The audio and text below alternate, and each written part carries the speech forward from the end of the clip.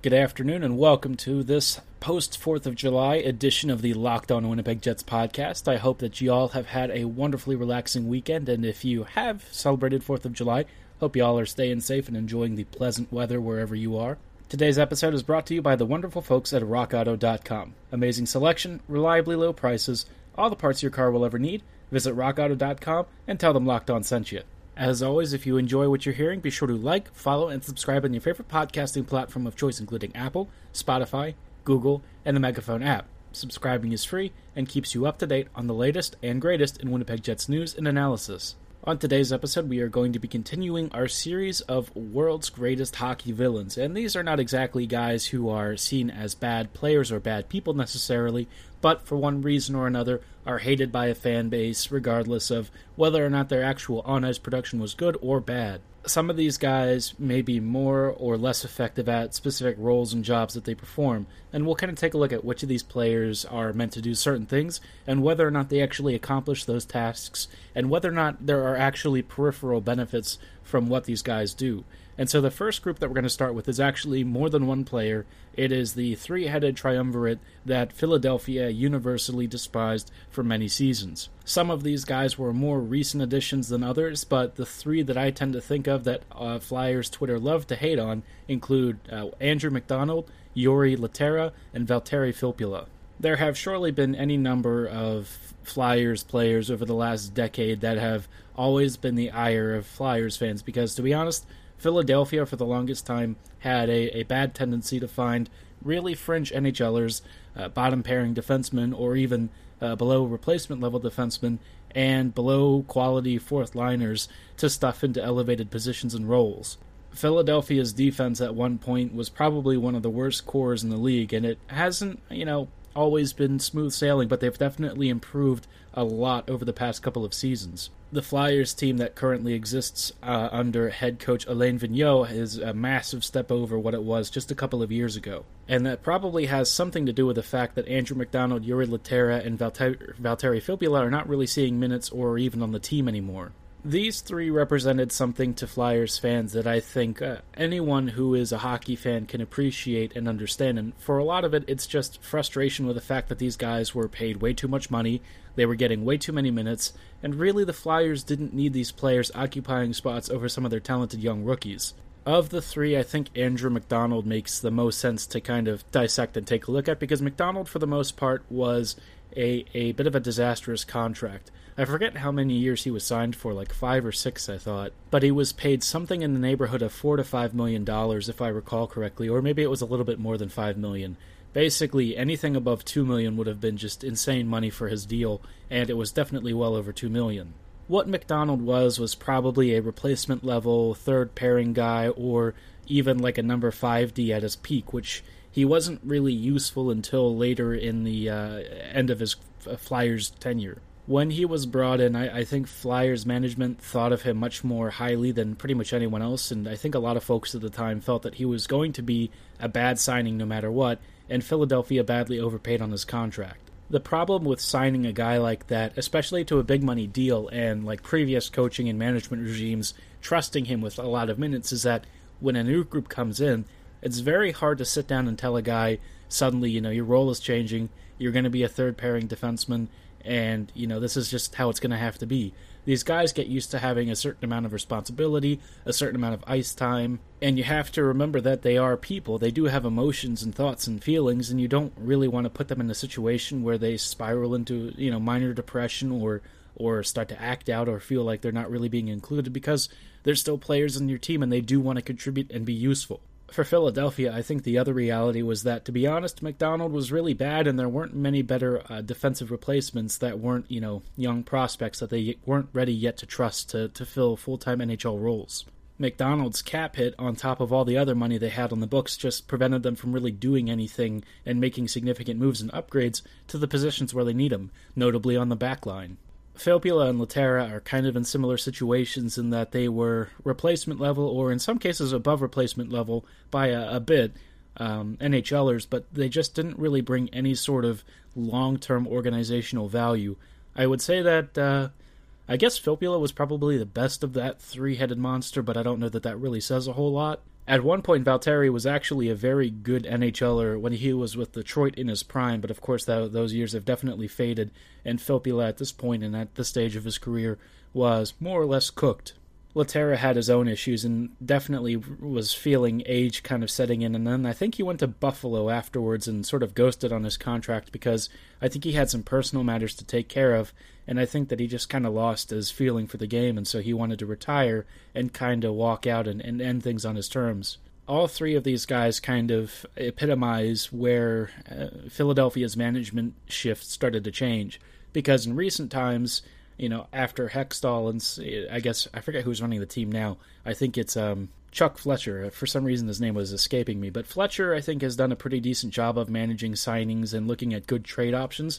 I wasn't sure about Fletcher because I felt like Minnesota's management team at the time under his direction was kind of mediocre. But for the most part, I think the combined efforts of he and Hextall have generally paid off pretty well over the past couple of seasons. You're not really seeing them acquiring guys like Andrew McDonald or Filppula or Lehtera. It looks like they've kind of gone away from all of that. And of course, teams will naturally sign bad players again. I mean, it's just something that teams can't really avoid because somebody will see something that they like and think is useful in the game, and maybe they actually do exceed in that role. But, the rest of the package that they bring is just not good enough for this level of hockey. Jets fans certainly know their fair share of below par or below NHL caliber signings over the past couple of seasons, and right now there's a pretty good argument that the Jets' defense might actually be worse than what Philadelphia had a few years ago. My main hope is that does not last as long as it did for the Flyers, and hopefully the Jets' turnover gives us some much better NHL caliber skaters and blue liners in the near future. If nothing else, it probably won't be as bad as signing Andrew McDonald to like a 5 or 6 year deal, but, you always worry that at some point you're going to get stuck with an anchor contract because you do have to pay your veteran guys and reward them to a degree. It's part of organizational loyalty, and already we've done that with Wheeler. And to a lesser extent Brian Little, but hopefully those guys are more serviceable than any one of Lehtera, Filppula, and Andy McDonald, especially as we go later into the twilights of their careers. While Philadelphia may be known for signing a lot of bad value contracts, one place where you won't get any bad value is at RockAuto.com. Finding the exact car parts you need when your car breaks down or has an issue can always be really difficult, especially if you're not an automotive expert and know the make, year, and model of your vehicle. You could stand in line at a repair shop or an auto parts store and wait for the store clerk to place an order online for a part that isn't even in stock. Or you could go to RockAuto.com's easy-to-use, intuitive search engine that lets you filter by year, make, model, and price range you want to pay for the part so you get exactly what you need on the budget that you need. RockAuto.com is a family-run business that has over 20 years of experience in the automotive industry and always ensures that whatever price you pay is exactly what every other customer, whether an automotive expert or a budding amateur fixer-upper, has the same exact prices all across the board. You could even save anywhere from 20, 30, 40, or even 50% off of retail in-store brick-and-mortar prices. So why go out during quarantine and pay more when you can get it from RockAuto.com for a lesser price? Amazing selection, reliably low prices, all the parts your car will ever need. Visit RockAuto.com and tell them Locked On sent you in the How Did We Do box. Moving on in our villainous hockey villains list of most hated players, we are next going to touch on somebody who is actually related in some capacity to the guy we talked about yesterday, Anthony DeAngelo. This player is teammate Brendan Lemieux, another guy who's probably cut from the same cloth as DeAngelo. Lemieux is a fourth-line grinder who I think in a lot of ways was drafted to be this power forward, goal-scoring, greasy guy with a bit of a gritty, tough edge. Now, he actually does have some of those capabilities. He is grindy, he is gritty, and he can score greasy net front goals, but I think his upside is a lot lower than I think it was Buffalo that drafted him was expecting. Lemieux is not the worst NHL ever, and in fact he can actually be very useful and has been when he was with the New York Rangers. But with the Jets, I think we saw what happens when you put him into roles that he's really not capable of handling, because he's kind of the player that goes from point A to point B in a very direct line. There's not a whole lot of finesse to his game, and I think that tends to make him a little bit more one-dimensional than most other forwards. That's not a bad thing, and in fact I think that his particular style of game has quite a bit of value as a net front presence and somebody who can collect on those greasy rebounds and go for goal because he's constantly fighting and harassing people in front of the net. If, he had an aggression rating, it'd be very high because he's somebody who loves grinding in the corners. He'll really fight with guys in front of the net, and he'll use his physicality and fists to kind of get his own way. So in some respects, he definitely is hated because he can be that kind of pesty, annoying player in the sort of Brad Marchand-y sort of way, but I think what really makes people despise Lemieux is his off-ice persona.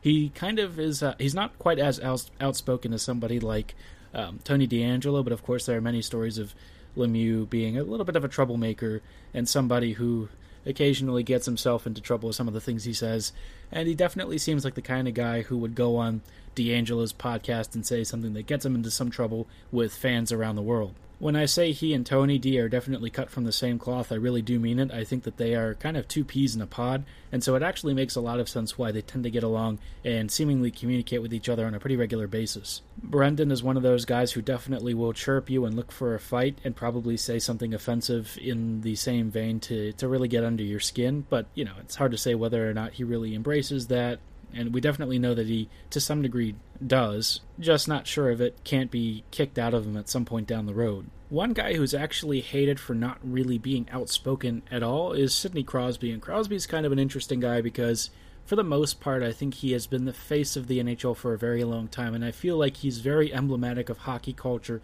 in a lot of ways. I tend to think that Crosby, though, is often miscast as somebody who is supposed to be a very outspoken leader, and I feel like that's just never been his personality type.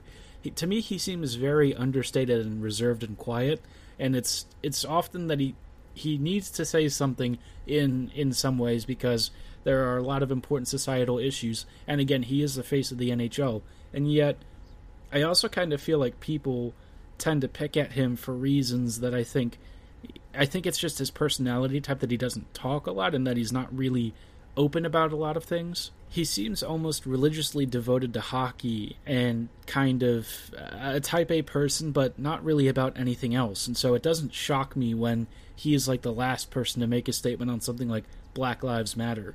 He just doesn't really talk much outside of, generalized hockey things. And really he is like the most vanilla, stereotypical kind of NHL player you could possibly imagine. It's almost like he's a blank canvas. And so I think when people expect him to make a statement, they're ultimately setting themselves up for disappointment because I just don't think his personality type and the sort of person that he really is lends itself to being a very publicly outspoken player. You look at Blake Wheeler, who's like an entirely different kind of guy, even though he's also a little more reserved, at least publicly speaking.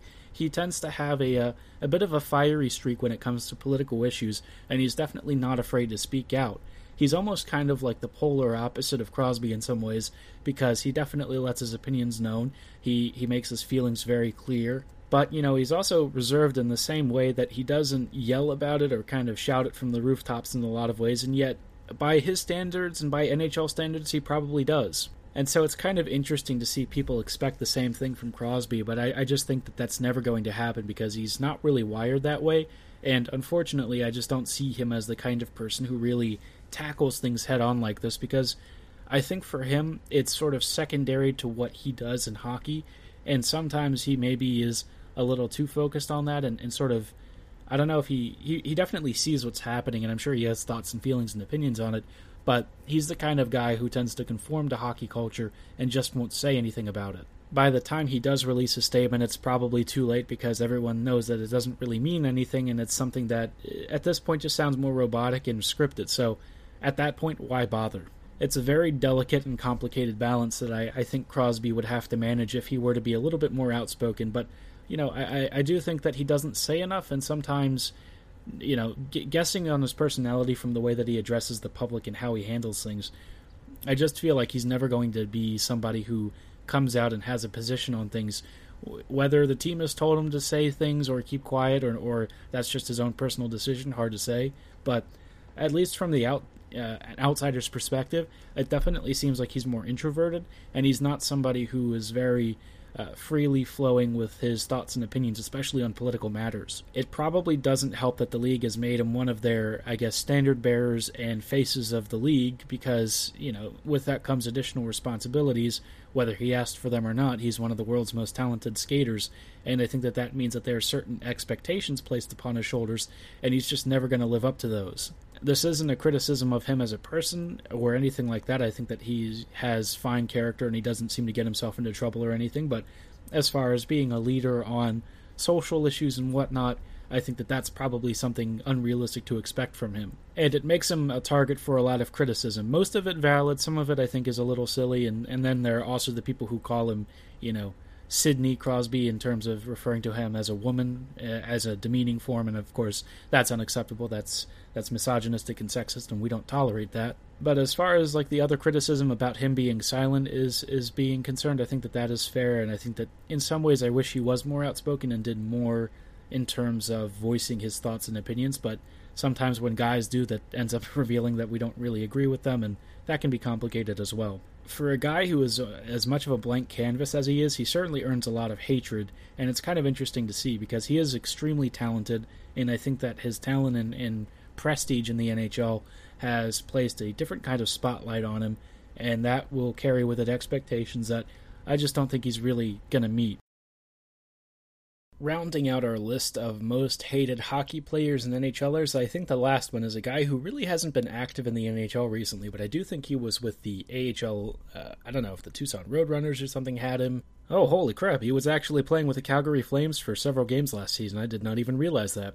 This guy is somehow finding himself in the NHL repeatedly, and I don't know how that is because, let's be honest, this particular player is not of the highest caliber. That player is Zach Ronaldo, and anyone who has ever had a vision of Ronaldo or seen him on the ice or even, interacted with him as a fan, he is one of the most hated personalities in all of hockey for a couple of reasons. And the first is that he is unapologetically himself, which means he's very feisty, he's very testy, and he's really not afraid to drop the gloves and scrap with just about anyone in the league. In many ways, he is like an extremely throwback grinder and fighter, which makes him sort of an annoying player to play against, but also fans love to hate him because he's one of those genuine bona fide villains on the ice that people can't stand. What's kind of funny about him is, I don't really ever think of him as, a directly dirty player that gets suspended a lot like Tom Wilson. I just think he tends to be very gritty and grindy and takes a lot of penalties because he drops the gloves and gets into fights a lot. In 2011-2012, he actually had 232 penalty minutes for the Philadelphia Flyers. I think his legend as this fourth line, very gritty, hardworking, grindy, but extremely bad player who only ever was useful for fighting kind of developed when he was with the Philadelphia system. He grew his reputation for several seasons there and played way more NHL games than I think anyone in his position could ever expect to get, especially in the modern era. He was always one of those guys who, for some reason, when somebody got injured, he would get called up, or if he was a starter somewhere, he'd get minutes that somebody else probably deserved. And I think it came from this belief that he was an enforcer and a guardian on the ice, and somebody who could protect the other star players from getting injured. I think most of us know that that sort of perception and belief might not actually be all that accurate, and in fact it doesn't shield players at all. But I think most folks know that the NHL tends not to operate that way and kind of is a little bit set in its ways as far as old standing traditions are concerned. And so the idea of Zach Ronaldo being your enforcer and protector on the ice has never really gone away. His actual on-ice contributions really don't amount to much. In 370 games of NHL time, he has managed 18 goals and 24 assists for a whopping total of 42 points. That is actually impressively low. I think you would have to find one of the world's worst defensemen to find point totals that low. Somebody who basically only sat in their own end and really didn't participate offensively in any other way. What is impressive is that in those same 370 games, he managed to amass 753 penalty minutes, which is, by all accounts, very impressive. There aren't many players like him who basically exist only to fight and scrap with other players and opposing forwards, which is kind of funny. He is, in a lot of ways, singularly unique. There's just not really a role for guys like this anymore, and yet Ronaldo is one of those players who, for some reason, whether by dedication, hard work, or something else, has managed to resist the changing tides and continues to get NHL games. He had 19 games this season, which is just, for me, completely mind-blowing. Usually his style of play and the fact that he doesn't really generate a whole lot in the way of offensive totals is a death knell for these kinds of careers, especially with the way the game is transitioning to. But yet, Zach Ronaldo has seemingly defied Father Time itself and continues to find ice time and earn his way to new contracts. I guarantee that at the end of the season, somebody will sign him, whether to an AHL deal or to a two-way NHL deal, because people seem to make room for this guy, and it's really funny because I just can't imagine what you see in his particular game that is so valuable that you can't find from somebody else. But hey, more power to him. He's been making that NHL bread for a long time. He continues to do so, and it's working for him, so go get him, Tiger. That concludes it today for our list of NHL villains. If you guys have any villains you want me to take a look at, be sure to hit me up at LO_Winnipeg Jets or my personal Twitter at HLLivingLoco, and I'll do a deep dive on your favorite player to hate. Thanks so much for listening. Before you log off, be sure to check out our Locked On NHL National podcast with Sarah Avampado. Have a great day, and go Jets go.